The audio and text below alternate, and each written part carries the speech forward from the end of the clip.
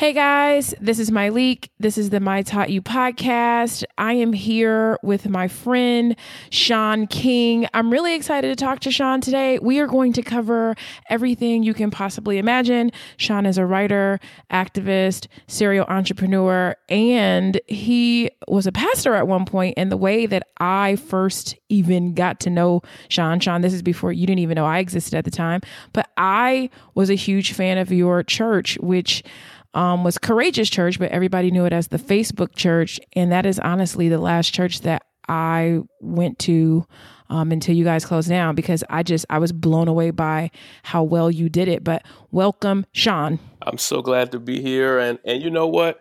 I did some background a long time ago, and I searched my email for your name one time. Okay. And I saw that before... this was before Curlbox, before I was writing for New York Daily News, before anybody knew anything about me or you doing what we do now. You sent me an email, and you were just a visitor at Courageous Church, and you just sent an email just saying like, "Hey, I attended here today and really loved it," and I was it was so cool because that was years ago. That was like maybe 5 years ago. And, oh, wow.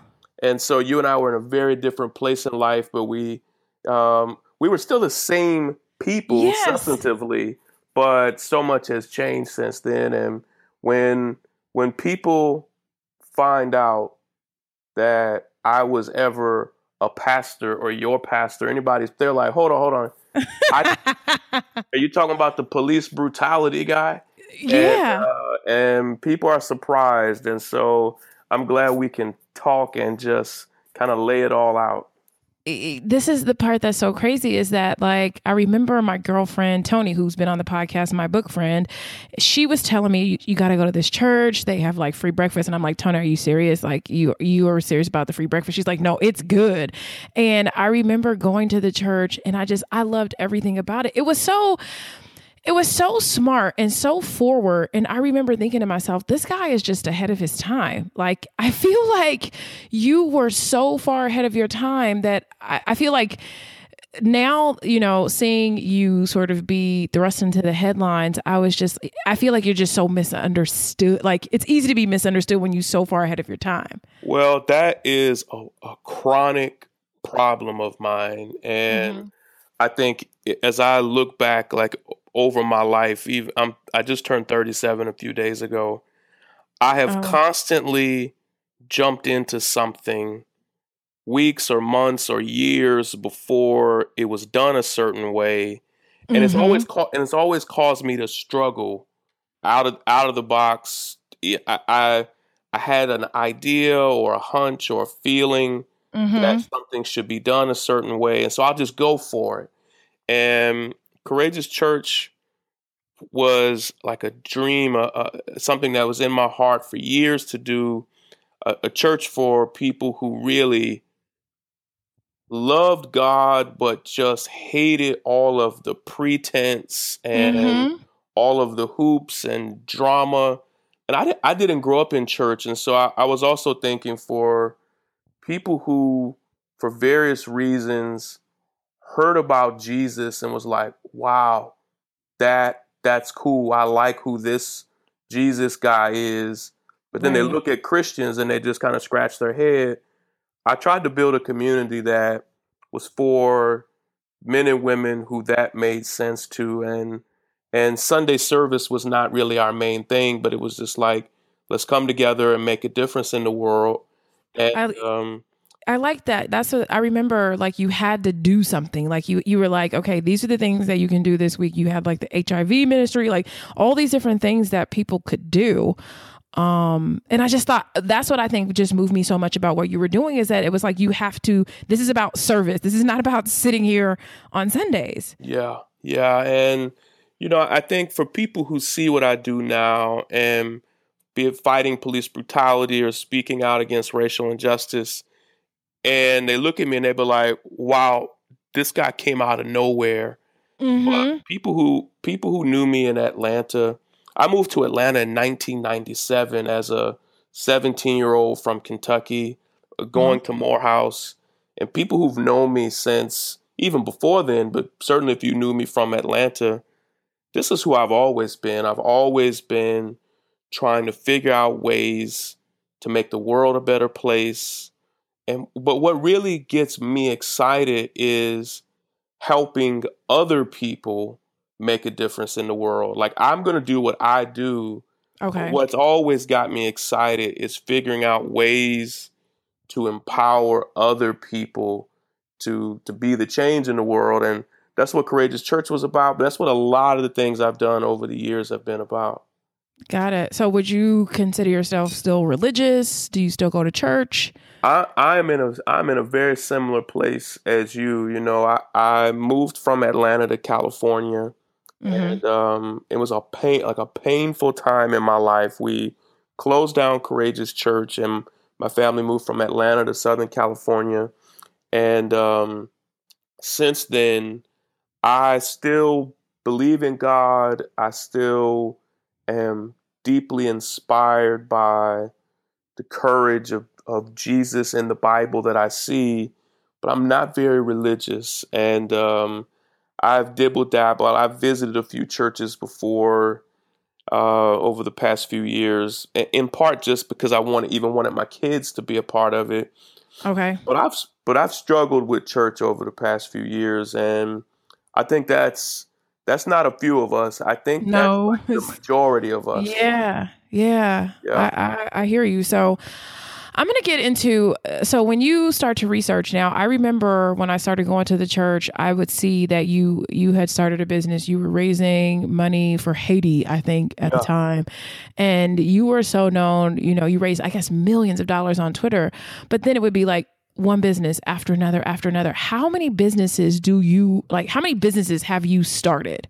Wow. Well, across the years, from even since before Courageous Church all the way until now, I've probably started 9 or 10 different projects or businesses or startups, ranging from short-term projects that were never designed to last. They were just designed to make a sudden impact, like be it raising money for uniforms for kids or toys for kids for Christmas, or projects that I started, like an app that we launched called Upfront, where I spent years not only out of the church world, but even out of kind of the charity space, working in for a tech startup that me and 2 other guys built from scratch. And so, you know, what I've always done is if when I have an idea,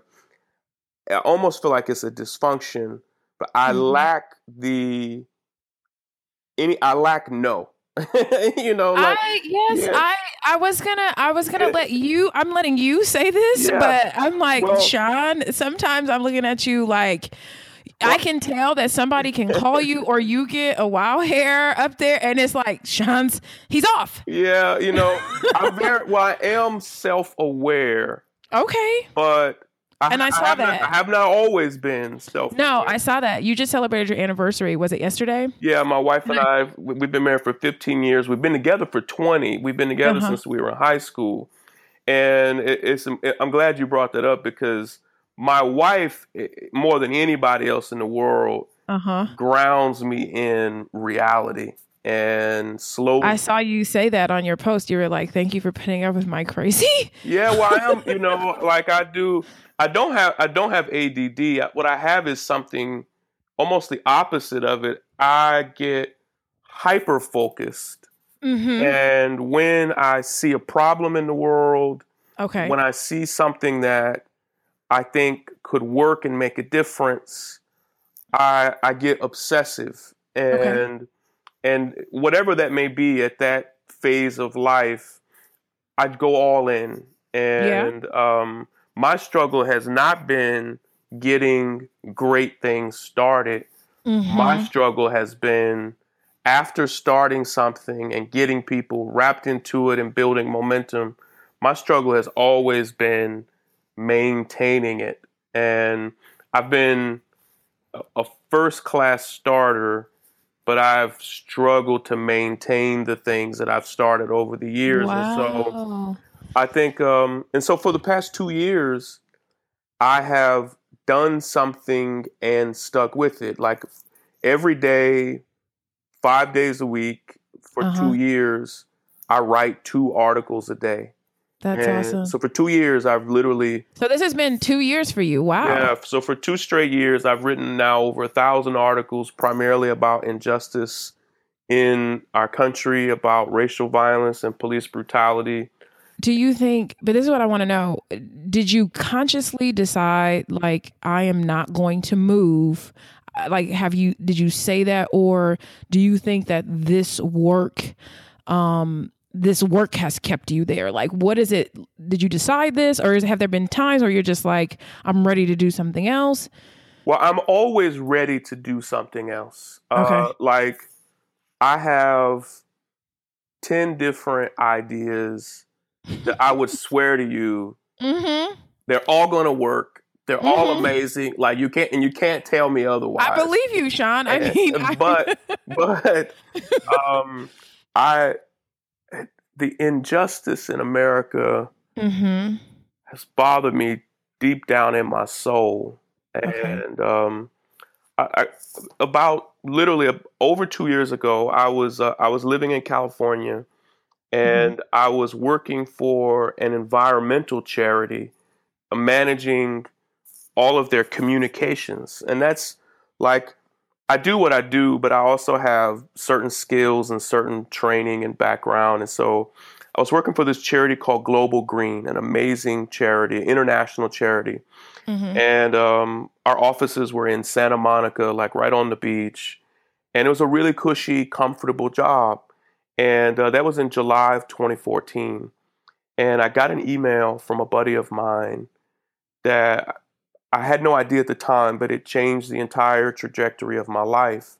I've always been bothered by injustice, and people who know me, I've always been a part of protest. I've always spoken out on injustice, but more as just a concerned citizen.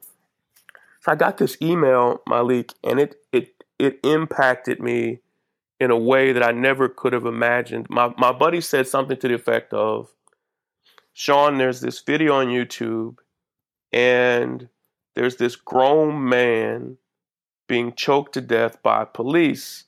And he says, you gotta see it. And here's how much things have changed. At the time, I didn't know if I clicked on it, like if it would even, we had filters, like safety filters on our computer. I didn't even know if it would come up because of the way he described it. And I was even when he sent it to me, I was like, damn, I don't even know if I want to see this. Right. And so I clicked on the link, and there was a man, and that man turned out to be Eric Garner, and I've since become friends with his daughter and his family. Okay. And he wasn't being choked to death. He was just chilling, talking to police, basically saying, please leave me alone. I'm not bothering you. Right. And before I know it, the thing that my friend described happened, and they're choking this man to death. He's telling them he can't breathe. And I had the thought then and there, I'd never seen anything like that. I had protested police brutality before, but there had never been a video of it. And Amadou Diallo was killed in New York. A brother named Sean Bell was killed. I'm living in New York now. There were no videos of those. Right. And I had the thought at the time, and I turned out to be terribly wrong. I had the thought, if I show this to the world, there's going to be justice. Oh, okay. And that was my thought. And that was a sensible, reasonable conclusion. That this is terrible. And at that time, I didn't have nearly the network that I have now, but I was a fairly well-known guy. And I said, I'm gonna share this video. And so for the next 5 or 6 days, as I just described, I become obsessed. Right. And I literally taught myself how to edit videos and how to make still videos. And I was like, listen, I'm going to show this to my friends and family. And I'm going to make this case known. And they're going to arrest this officer because this has to be against the law. And for about 2 weeks, to the point where I thought they were going to fire me at Global Green. I started doing a terrible job at Global Green. Because you're now obsessed with something else. Yeah, I'm obsessed with this injustice that has gripped me. And I am literally like dropping ball after ball at my 9 to 5 and just writing obsessively about this Eric Garner case. And literally, while I was writing and talking about Eric Garner's case, somebody else, a friend of mine from St. Louis, wrote me about 2 weeks after that. And he said, ma'am, and here's how he described it. He said, listen, they killed a kid in this neighborhood named Ferguson. And he said that it's happening right now. He said, Sean, if you go to this link, the kid is just laying flat on the pavement. And at that time, we didn't know what the true story was or what it was. Right. I clicked on the link, and there it was, a kid laying flat, bleeding, dead on the middle of the street. And that was Michael Brown. And then a few days later, I learned that police killed a young father in a Walmart named John Crawford. And then just about a month after all of that, I'm learning new cases. And then in November of that same year, something really impacted me. I'm a father with 5 kids, and they killed a boy named Tamir Rice. And all of this happened in my life and in all of our lives in a span of just about 6 weeks. Right. And the stories and the things that I was just telling on my Facebook page and on my Twitter page had become so known and had gone viral that Daily Kos, a liberal news website, said, hey, would you come work for us? We don't even want you to do anything different. We just want you to keep writing what you're writing, how you're writing it, but just do it for us. Wow. And it was a blessing because I was doing such a terrible job for Global Green. Right. And you needed this out. Yeah, I needed a way to do what I was doing, and Daily Kos provided that for me. And allows you to support your family while doing it. So I have a bunch of questions about this, Sean, and so I think you've answered some of them. I wanted to know, how do you find out about these sort of injustices? Are you on a list? Is it like how do people? Is it social media? How are you finding out? Well, now is a little different than back then. Like now, it's almost like there's this movie, Bruce Almighty, where Jim Carrey plays God, where he hears everybody's concerns and issues, and it's like almost overwhelming for him. Well, today my life is a lot like that in the sense that on an average day, I get hundreds and hundreds of people to email me or Facebook me, or even they find my number and text me about some injustice that their family is facing. So the stuff you're sharing is if you had to put it in like a percentage, is like what percentage that you guys are putting out versus what's actually happening? Like, it seems like weekly or monthly we see some sort of, some Black person being killed by the police. Far more than that. It's last year in 2015, 1,207 people were killed by police. And so we're talking about more than 3 per day. And so, for instance, on my birthday, September 17th, 6 people were killed by police on that day. And one of those was Terrence Crutcher, a 40-year-old Black man in Tulsa, Oklahoma, whose car broke down. And as some of your listeners will know, the officer was just arrested for that. And so every day and those are just, we're talking about people who are killed by police. Every day there are grave injustices all around our country, and all of them aren't fatal. Some of them are just issues of racism or bigotry or discrimination, or people who have a violent encounter with police but don't die. And so every day I'm inundated with so much that people are struggling with.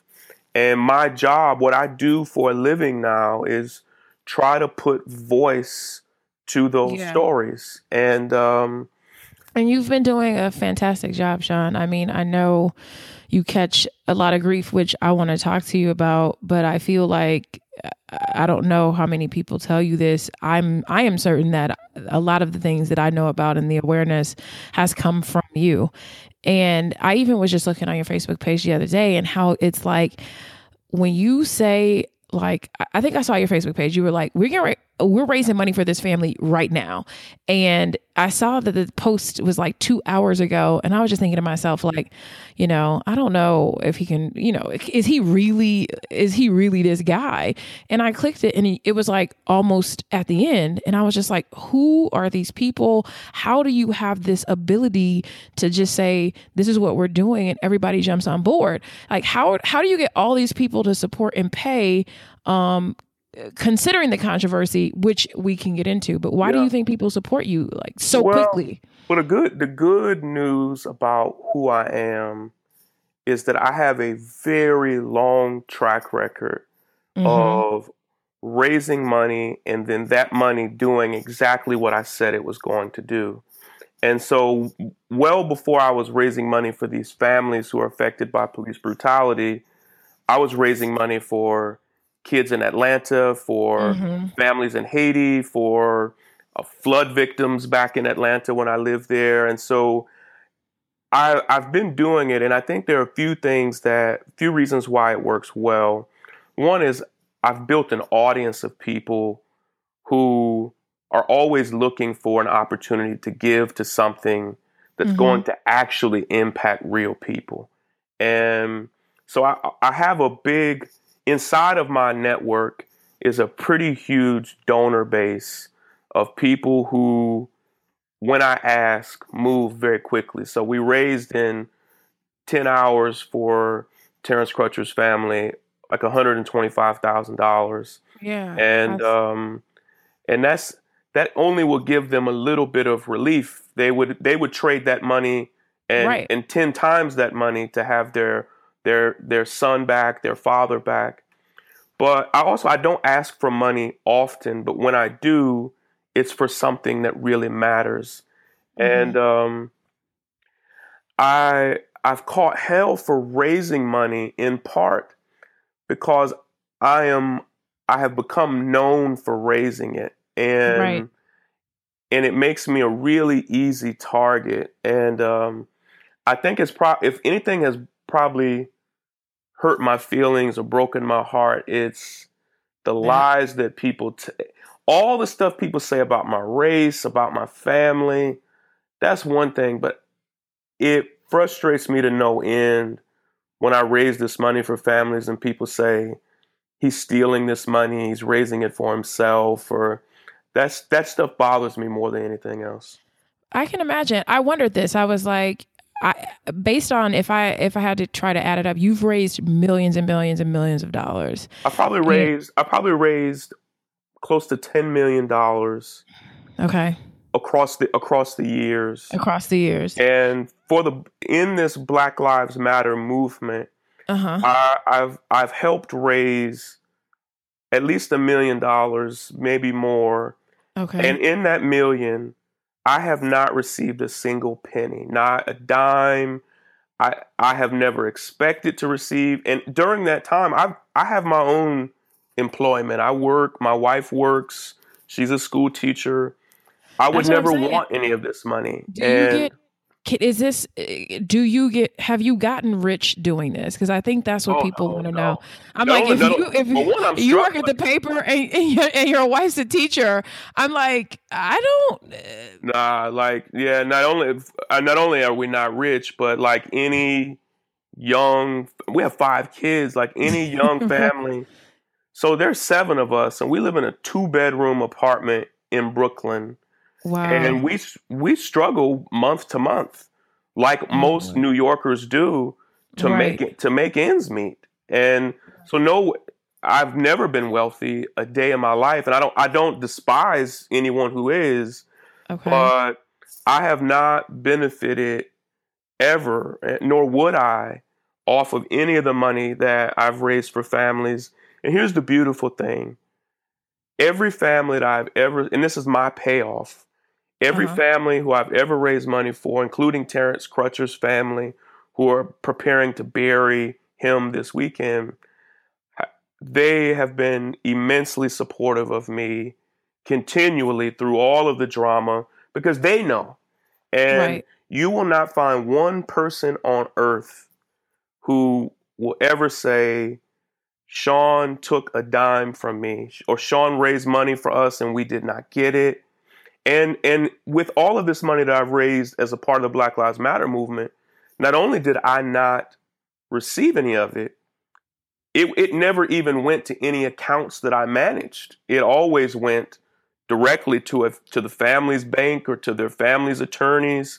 Okay. I'm just the guy that's like screaming and yelling, trying to raise it. I know. And you know what I like about you though, Sean, is that you will get people together. Like if people come for you, you will have a Medium post, you will have a Facebook post. But something that you said that really moved me is that you said it's worth noting that George Zimmerman and Darren Wilson raised over $1 million online with minimal effort and little scrutiny. Like you're doing all this work raising money for families, and people have picked you apart a bit. I saw this brother yesterday.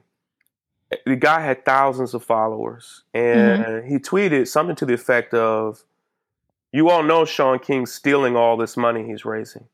Oh wow! And it had been retweeted like 100 times. I'm just gonna say this. I just want to let people know, like, just from a lifestyle perspective, like, you're not working at the paper and wife's a teacher. Like, millions of dollars, you wouldn't have to do that. You could tweet all day. Well, not only that, but with the scrutiny that I am under, you could not steal from one family and get away with it. Like, if anybody had ever been wronged or not received something, it would be a legal scandal. Like it would, that's a crime. And that's a crime. Yeah. And so what I do gladly and willingly is I am willing to take the hits and I'm willing to be that guy who folks say 20 different crazy things about. Right. If at the end of the day, the people I'm fighting for get the help that they need. And so it bothers me, but I'm as impervious to it as somebody can, because at the end of the day, I have the peace of mind of knowing it's hard to help anybody in this time that we're in. Like there's so little justice that most of us feel like, damn, are we even making a difference? Right. And I get the peace of mind at the end of the day of feeling like I've made some type of difference for these families. I want to ask you a question though, Sean, because I was, so I live in a neighborhood and I am the only Black woman in my neighborhood. And my neighbor invited me out to lunch last week, and I was wondering, I kind of wondered what it was about, because I'm cool with my neighbors, but it's not like, go to lunch cool. And so at the start of the lunch, he was like, I wanted to talk to you about Black Lives Matter, and we started having this conversation about how he recognized that, he was in this restaurant and he had this fear that came over him of there were two big white football players, but then when this big Black guy came in, this fear. And we had a conversation about that and how do these things start? Where does fear come from? But then at the end, he was asking me, what could he do? And that's why I said, this was literally yesterday. And I was like, I'm going to save this question for Sean. What can Black people do? What can we do? What can white people do? What do you think that we can do? Because besides giving money, I think we start to feel helpless. Yeah, I think a lot of people, I get on an average day, I get sometimes 1,000 emails from ranging from people asking, what can I do, to people who are facing the injustice themselves. And probably the question I get asked the most is, good people just wanting to know, how can I impact this issue in a way that matters? And so in July and August, I wrote for the New York Daily News a 25-part series on solutions for police brutality. They're very reasonable, achievable, micro solutions, and each of them individually would not fix the problem. But when put together, they could really move the meter and drastically reduce police violence and police brutality and all of these murders of people that we see. And there are a few ways that people can make a difference with those, but they're all highly local. Right. And I think a lot but for those, if someone doesn't, people are going to be in the car listening. I know that there's 25. What are your top like 3? Like, what are 3 things that you think people can do? Because I read through some of them and I know like your solutions are sort of like having police have to have, degrees, which I'm with you on that. But like, for the sake of conversation, what are some things that people can do? Well, I'll even take a step back. I think that what I've come to learn, and what I did not know 2 years ago, is that the criminal justice system in America is incredibly complicated. It's the most complicated problem I've ever taken a deep dive into in my entire life. There are 20,000 police departments in America. They each have a different staff, different oversight, different rules and regulations. A lot of them have their own unions. And the federal government has very little say in what those police departments do. And that's on purpose. Local rights activists and states' rights activists have fought since long before we were born to make sure that police departments operate very autonomously. And so here we are in 2016 trying to fix these problems. And we're used to the federal government being able to swoop in and fix things for us. And what I want your listeners to know is that if that could be done, President Obama would have done it.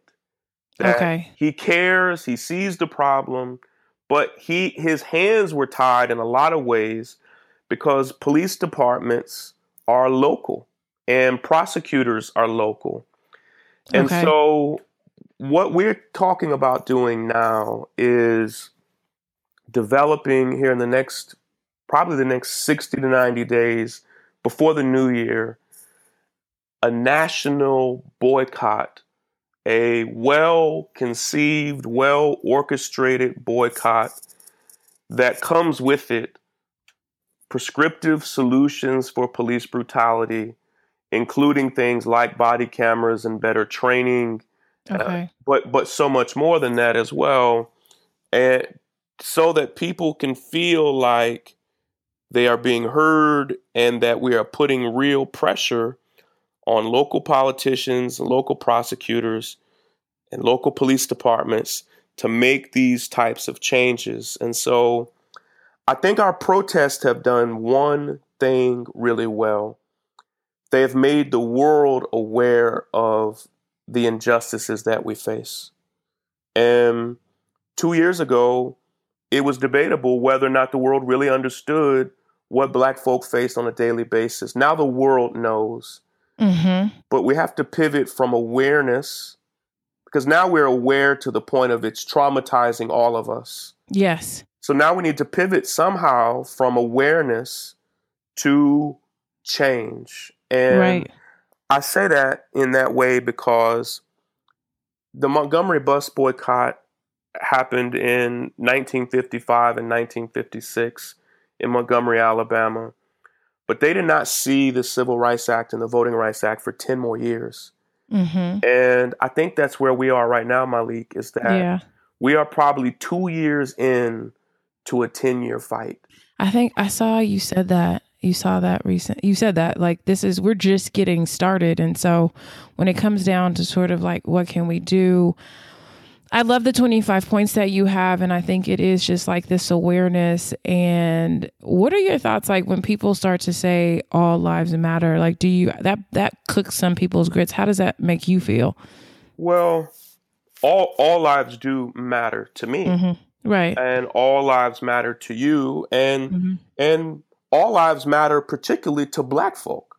Right. When we say and we feel the need to say Black lives matter, it's because when we look at police brutality in America, when we look at racial violence, when we look at economic inequality, even when we look at things on a different level, be it equal pay for equal work, what we see is that Black folk are consistently given the short end of the stick. And so when we say Black lives matter, it is in response to all the things that happen in this country and in this world that try to convince us that Black lives don't matter. And when we look at what happened to Terrence Crutcher in Tulsa, Oklahoma, a man whose car is broken down, whose hands are in the air, who's shot and killed, and then completely ignored while he was still living by 5 different police officers who didn't even check his pulse, who gave him no comfort. It's hard for me to believe that Black lives mattered to those white men and women who killed him and ignored him while he was fighting to survive. And so when we say Black lives matter, it is in response to injustice, to inequality, to discrimination and racism. It's, of course, all lives do matter theoretically. Right. But in the world that we live in, that's not our reality. And so we're forced to give words and voice to our pain. And so we say Black lives matter because the world often acts like they don't. Right. Now, Sean, before I get into, and I told you how this podcast goes, you and I talk about some things and then we get into some listener questions. But before I get into your book, which I want to talk about, I want to talk about why do you think I saw there was all this drama I remember that happened about whether or not you were Black. And like, is he I don't know what the Dolezal girl is, but is he that? Like, why do you think people care so much about that? And how much does that bother you? You know, well, because you were like, my mother's a senior citizen, and I imagine that had to be tough. Yeah. So first off, Rachel Dolezal bothers me. Okay. And I think she is who she is, and she has to live her life, and she has to pay the price and the consequences for the decisions she made. Mm-hmm. But Rachel Dolezal, my understanding is that when she was around 30, began to pivot and pretend like she was somebody that she's not. Right. She sued Howard University for discriminating against her as a white woman. That she filed a lawsuit saying that this Black college mistreated her as a white woman. And so she lived a fully white life. She is a white woman. And in a lot of ways, she is kind of in a complicated form of blackface. And so when it became, and I didn't know her before the scandal, but some people did. And she was actually doing some decent work in Spokane, Washington. And when it turned out that people found out that this was a woman, I don't know if she's doing like spray tan or, wearing, wigs and weaves and these types of, and when people found it out, it was so crazy and so weird and surprising and juicy that it became a conversation like, is anybody else doing that? Right. And at that same time that all of this foolishness unfolded with her, I was already doing what I'm doing now, talking about police brutality and injustice. And when people started saying, maybe Shaun King is Rachel Dolezal. Right. This was before it blew up. Okay. I saw that and I had the thought, my first thought was, this isn't going to go, this is not going to go anywhere. Oh. Because at that time, I'm a 35-year-old man. Mm-hmm. Anybody who's known me my entire life knows there is never a point in my whole life where I have been a white man and then pivoted to being multiracial or a black man. Like, that's not who I am. Like, all the way back to elementary school, Mm-hmm. you will find people who say, yes, I know Sean. And even in my small rural town, people who know the black members of my family. And so I grew up in rural Kentucky in the 80s. Mm-hmm. And my mother, who I'm very close with to this day, I love my mother a great deal. Before I was ever born, my mother in the 70s had a relationship with a black man in Versailles, Kentucky. My mother's at the time was a young white woman in rural Kentucky. Okay. And obviously I had nothing to do with that relationship, and I wasn't even born. Right. And so when I was born, my mother had gotten married, and then when I was a young child, she got divorced to the man that I believed at that time was my father. I didn't know, but they got divorced when I was 3 or 4. He was a white man. So, but because I know that this was on your birth certificate, so she already had you when she got married, or was she pregnant? No, she was pregnant when she got married. Okay. And like my wife was pregnant when we got married. Like that happens. And but by you, I mean, right? I mean, not y'all. I don't. Did the guy, did your father at the time think that this was like? I hate to be like scandal, but or you don't know. Well, no. At that time, it is my first again. I want to go back. I had nothing to do with that, right? And obviously that's common sense, right? But there is this thing as if people are holding me accountable, right, for decisions that I did not make. This is true, and so. And not fair to you. And the thing that I was like, this is such a bummer, but it's almost the choice that we make when we choose to be public, is that everything is now up for discussion. Yeah, and you know what I mean? Yeah, and so for the first 5 or 6 years of my life, and I wrote an entire book about my life with race that's coming out next year. And wow. So white families don't talk about race, and they don't talk about being white. They don't talk about whiteness.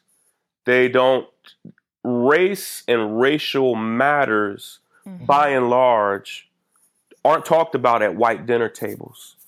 And so young white children have very low racial IQs.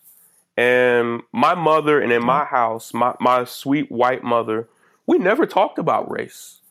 And I did not know what it meant to be biracial.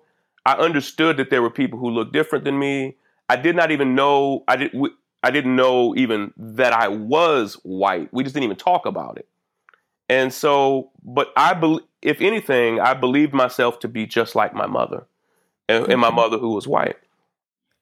So did she ever tell you this, or did you guess? Like, and no. I'm not. Yeah, so and I hear you, Sean, and I'm not trying to be a mess. I'm not. But No. So because I was raised in a black family, and so I know at some point, someone made you aware. Yeah, like whether or not it was discussed at home, somebody told you. So when I was in second grade, and by that time, there were things about me that stood out to people that I did not know stood out to people. Like I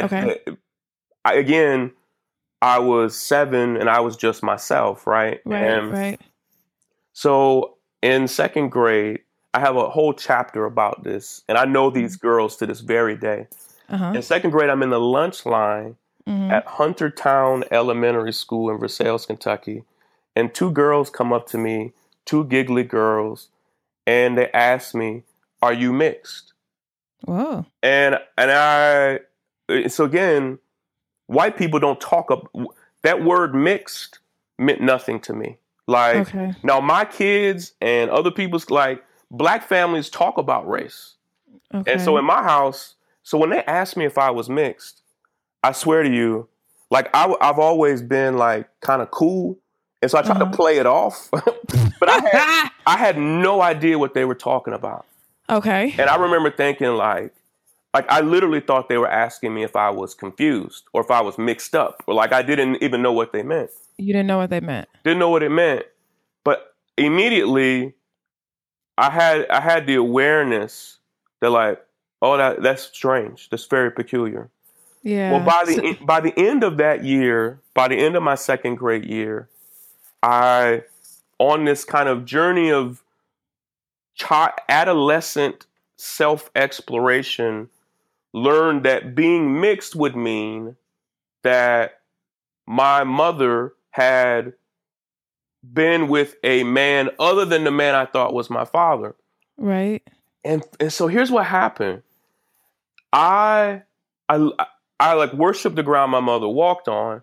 Sure. And I knew, even in my, like, young, innocent mind, that if I was mixed, that meant something really weird had happened to me with my mother. Like, I began viewing myself even as a bit of a scandal. Yeah. I began, and what it did to me, That's deep. It caused me to begin living one life in my house and then a very radically different life outside of my house. By the time I was in third and fourth grade, people began, and it's a small town and folk talk. Yeah. People began not just asking me if I was mixed, but people began saying things like, I know your father, or I am your uncle. Did you ever take any of these things back to your mom? Like, did you ever say, as a kid? It wasn't until, so I got into a point where I compartmentalized it so much that it became a pathology that I refused to talk with my mother about as a young child. Okay. Like as an elementary school child. Okay. And I just wouldn't talk about it. Like in part, I didn't even fully understand like what sex and other things were. Like I didn't What about your siblings? Because I would think that your siblings would say something. No. Well, my older brother and I, we always knew that we had different dads. My mother had been married a few times. Okay. And so my brother is like, he and I have always looked very different. So it wasn't like, hey, Sean looks a lot different than me. He and I always had looked so different. Okay. And now it does get in. My mother's never going to listen to this podcast, but, my brother also did not have a relationship with his father. Okay. And so, like, it was a thing in our family where we just didn't know our dads. All right. And it was like they weren't around. And it wasn't even like there was a hole there. It was just our weird reality, a greatly dysfunctional reality that to this day, I have never talked with my brother about who his father is. That is so, never. Like, and my brother and I are close. My brother and I are close. But I believe it. Sean, listen, it's just like sometimes, I have mentioned ad nauseum that I have gone to therapy, and I think because they always say like the sickness is in the secret, and it's just like there are so many families and so many secrets and so many people who to this day, like you said, here you are, you just turned 37. And you still haven't had the conversation. So I guess it's sort of, and every family has a different dynamic. So if this is how you guys did it, why would you start now? I've come to understand that there are hundreds of thousands of us who don't know our fathers. Absolutely. And so, but the older I got, and by older, I mean like 5th grade, 6th grade, by that time I have fully accepted myself as Black. Like I wasn't even Okay. By then I knew what race was. By Right. then I'd already had people say like, this man over here is your dad. As a prideful preteen, I wasn't like dying to meet this man. There was a part of me that was bitter and like didn't even want like, like, nah, I'm good. fine all by myself. Uh-huh. And so I just lived my life of like, before I was born, my mother did, like, I knew this in my mind. My mother had been with somebody else. And I had enough people tell me, people who knew my mother before I was born, who knew my biological father before I was born, who knew that they were in a relationship and all that, to feel like, okay. And part of me just felt like it was loving, whether it's true or not. I felt like it showed my love for my mother to just leave her alone about it. Okay. And that's fair. And so to this day, have you not ever? So my mother and I, in high school, we talked some about it. In college, we talked some about it, but very deeply uncomfortable. Yeah. And it was just like my private messy life. And it was. Yeah, it was just like my wife, who I've been with since I was 15. Yeah. She's been through all, like, before I was, like, she knew all of this. Like, she had talked with my mother about it. Okay. Like, when we were at Morehouse and Spelman, we talked about it with my mother, with other people. Like, and then, because it's a small town, I always had people say, like, as weird as it is, like, I'm your cousin, right? Or, like, even last year when all this went down, somebody reached out and said, I know you don't know me, but I'm your aunt and this, that, and have you pursued any of those people? Do you want to meet that side of your family? Or are you just like, I'm good? Have you met anybody? Well, I've actually, because the town is so small, I've met a lot of them. Oh, wow. Okay. But my mother no longer lives there. And she lived there into my adulthood, but before she moved out, before all of this drama went down. And so, I don't feel like there's a hole there because there was never anything there. And so it's not like there was someone there and now they're not there. I've never had this other side of my family. And so when people began saying, like, Sean is Rachel Dolezal, because I'm not Rachel Dolezal, I had the thought, like, well, that's not going to develop into anything. Okay. And it did. And it became literally the top trending topic in the world. And it's like, which blows my mind. I know. And I was just thinking, like, not to hate on you, but I was like, that many people care about Sean King? Right. Like, that many people. I know you as, like, Courageous Pastor. I know you as 100 Life Goals. I know you've written books. I know you write. But I was like, dang, that's a lot of people caring. Well, I think, by that time, I had become such a visible face that the scandal was, what if the guy who is a visible face for the Black Lives Matter movement, what if he's a fraud or a phony? What if he is Rachel Dolezal as well? And if that was true, that would be crazy. Yeah, it would be. But people began treating it like it was true without doing any of the research, And I think there was just a part of me that felt like, as it began to blow up and then spiral out of control, before it got completely out of control, I felt like I can keep my story and my mother's business to myself. And as it blew up, I realized I had to tell my story. And that was very naive of you, I think. You know what I mean? Because as much as you can probably find, people can do the same. It's insane. But I guess it's like, now you know what I mean? I know, but that's just what I know about being in PR for this long, is that people will find it. Yeah. I mean, particularly in today's culture, they're going to get it. Yeah, and people, and it wasn't that I didn't think, like my thought was there is no scandal there. Okay. And so my thought was, I'm not, why am I going to come out and talk? Like this was, my naive thought at the time was like, why am I going to come out and talk about it? Like, there's nothing there. There's nothing there. There is nobody on earth who is going to say, I remember Sean when he was white, and I remember when he began being black.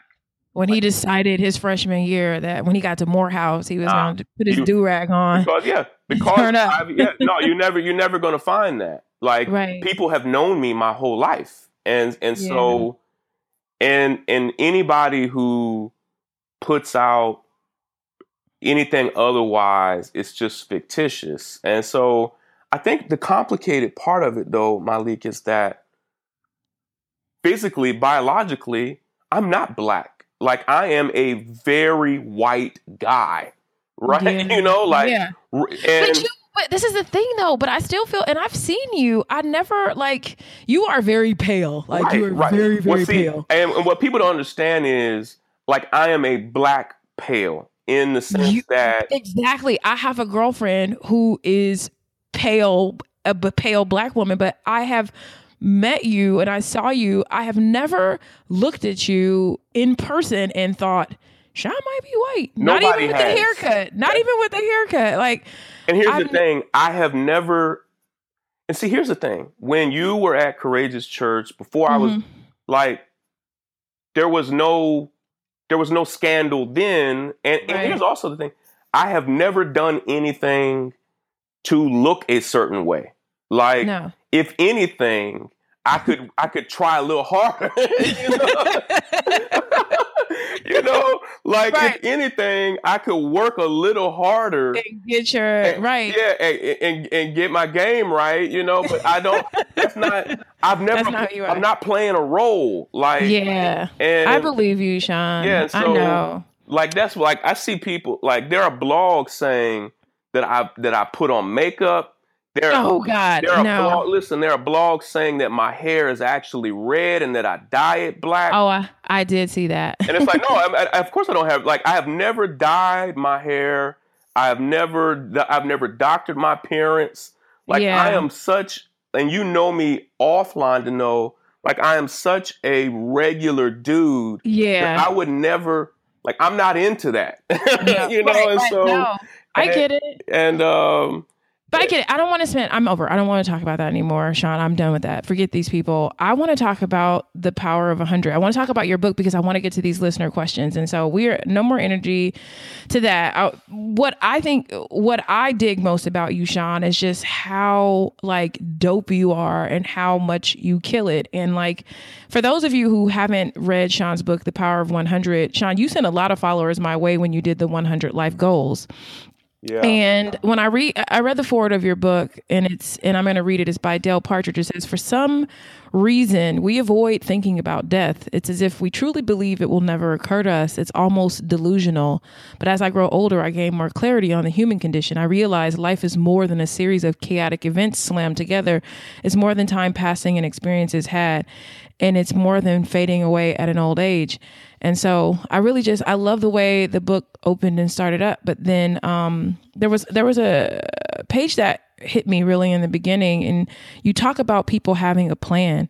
And I think that's what's so cool about you. Like you said, you're a phenomenal starter. And I imagine that you're a phenomenal starter because you probably always have a plan. And you say the truth is, with a plan, you could have a PhD in 10 years. You could be a doctor in 7 years. You could be a lawyer in 3.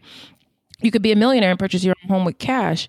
And you talk about people, this mindset that people need. And I highlighted this, and I want to talk about this on 18. You said, when you are prepared to see opportunities, your luck changes drastically. Yeah. You become a factory of good luck, and people start to wonder why good things are always happening to you. It's all in how you see things. And so Damn, I forgot that I wrote that. That's really good. It's like, I'm reading that, I'm like, man, that is smart. Whoever wrote that is very smart. It's you. Yeah. It's you. And so you go on and you tell people how to have a plan, and you say, and I want to talk to you about your plan, but you say, I'm hungry. So people say, I'm hungry. You're like, I'm hungry is not a plan. And then they go, well, I need to go to the grocery store. And that's still not a plan. You say, here's a plan. This morning from 8 to 9 a.m., I'm going to make a grocery list of what I need. Well, then I'm going to go grocery shopping this afternoon and spend $300 on groceries from that list at Costco and Whole Foods. I'll eat lunch at Whole Foods before I shop and have a budget of $15 for my lunch. Like, much more specific than a general idea. So I think people always ask me how, and I just love how this book breaks things down. Yeah, because what I grew to understand is that everybody has so many dreams, so many hopes. Now, life can even squeeze those things out of you. Yeah. But that most of us get stuck at that dream and hope stage, or we just stop dreaming and hoping altogether, and we never even kick into like second or third gear. And what I came to understand about myself, and the reason I wrote the book in the first place, I wrote the book before the Black Lives Matter movement even emerged. Mm-hmm. And I really almost kind of shelved the book in a sense because I had started fighting injustice, where it almost became peculiar for me to talk about like setting and pursuing your goals.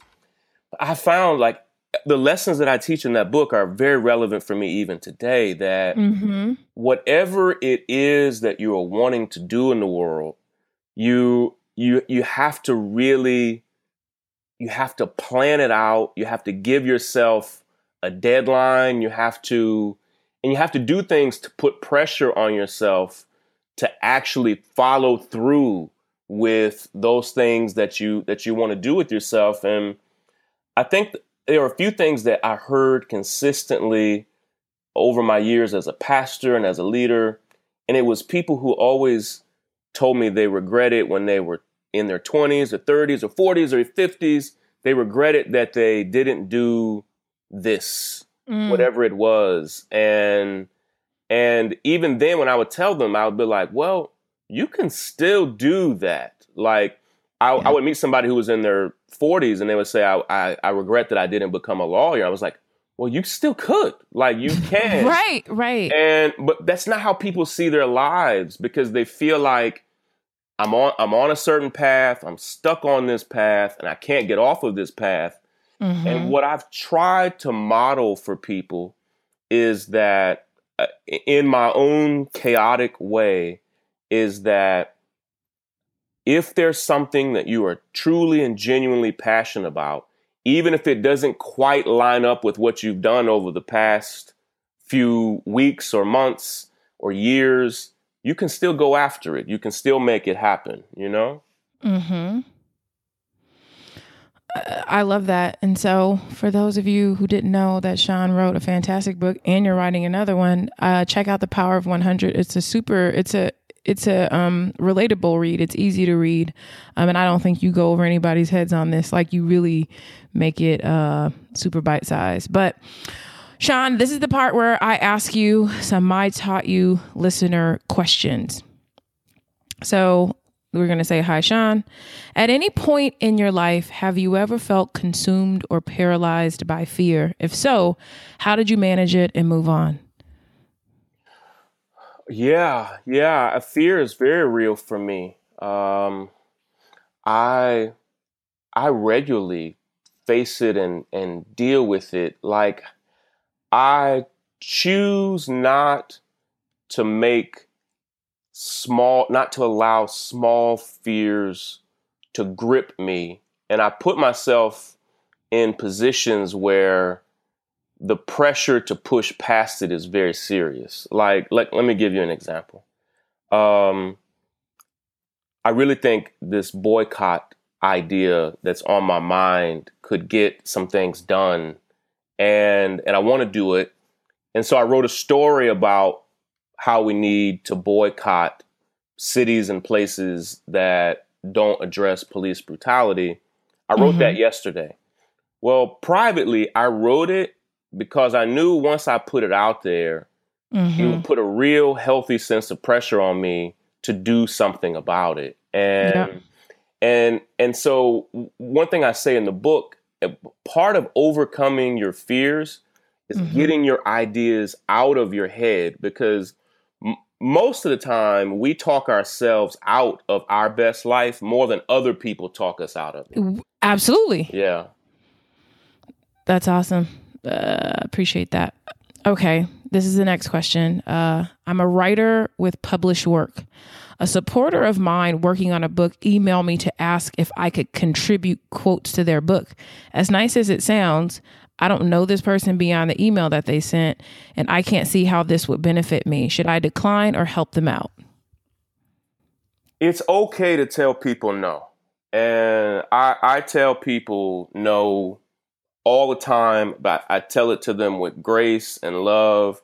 And it's probably just a matter of telling somebody, like, listen, I don't think that's for me, and being okay with it, and moving on. Like, if you really don't feel like, most people wouldn't even want a book endorsement from somebody if they weren't going to really mean it anyway.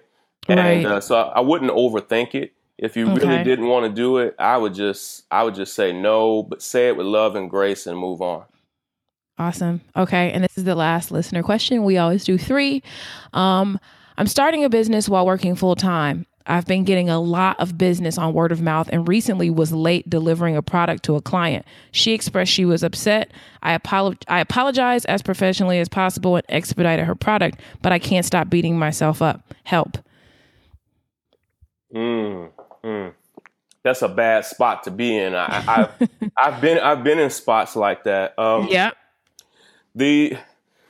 This is way easier said than done, but it's so worth it, Myleik, is that if you've dropped the ball, or if you've overpromised and underdelivered, you have to keep it real with people. Like, to the point of profusely apologizing if it means you have to give them their money back. And if it means, first off, it would be good if you could talk to these people face to face, and so they could see the sincerity in your eyes and just say, listen, with whatever business opportunity is, like, hey, I'm sorry, I have not been able to deliver, and I may not be able to deliver. But the lesson in that is to not let that be a habit, not consistently overpromise and underdeliver for people, because it will ruin your business. It will ruin your reputation. It will put you in a position where you could even be in legal trouble, and people could sue you for not delivering on what you've committed to do. And so the key is, don't allow multiple fires like that to develop, because once it gets out of hand, it'll just spiral out of control. And I hate telling people bad news. Like, it's a problem that I have. Like, I just hate being that guy. A lot of people do. But when you're an entrepreneur, it's part of it's part of the game. It's in the fine print. Yeah. What I always say to people, when you, first things first, nobody's perfect, and you're going to mess up, and people are going to get upset with you. So just, that's a part of it. But I think that the moment that you realize, like, I cannot stand when people tell me that they're late right at the time that they're late. So if we're supposed to meet at 2 and you call me at 2 and say you're late because you knew you were late 30 minutes ago. Right. So I always say to people, when you know that you're falling behind on a deadline, the minute tell people. Right. And just apologize then, because that softens the blow. It's like, hey, Sheila, I know that I said I would have this to you by Friday. If you tell Sheila on Wednesday that she's going to have to wait a couple days, she's going to feel better than waiting until Friday passes and it hasn't come in. Absolutely. So as soon as you know you're late, tell people. And then, like you said, try to figure out ways to give people more value if you are behind. Since I'm running late, I just, because I'm turning this into you late, I did 3 extra things, like, I'm going to take advantage of this extra time and give people more because they feel better about it. But I do agree with you, is that if you don't handle it early, people are not going to be feeling you. Yeah, no, not at all. So, yeah. Well, I'm so glad that we got a chance to Me too. chop it up. Yes. Thank you so much, Sean, for chatting with me. And you have happy belated birthday, happy belated anniversary. Good luck with everything you're doing. Keep me posted on any way that we can help. Is there any particular destination that we can go to find and or help you? I don't know why, but I've pivoted back to Facebook. Like I now put a lot of effort and energy there, and I post all of my articles and stories there. Okay. So on every social network, Facebook, Instagram, Twitter, I'm / Shaun King, ShaunKing, and so people can find me there. But and on Facebook, people can see I'm starting to go some places and speak some places. So if people ever want to connect with me face to face, they can see me out and about, and all those events are on my Facebook page. Awesome. Well, thank you so much, Sean. Have a good weekend. Yeah, take care. Bye.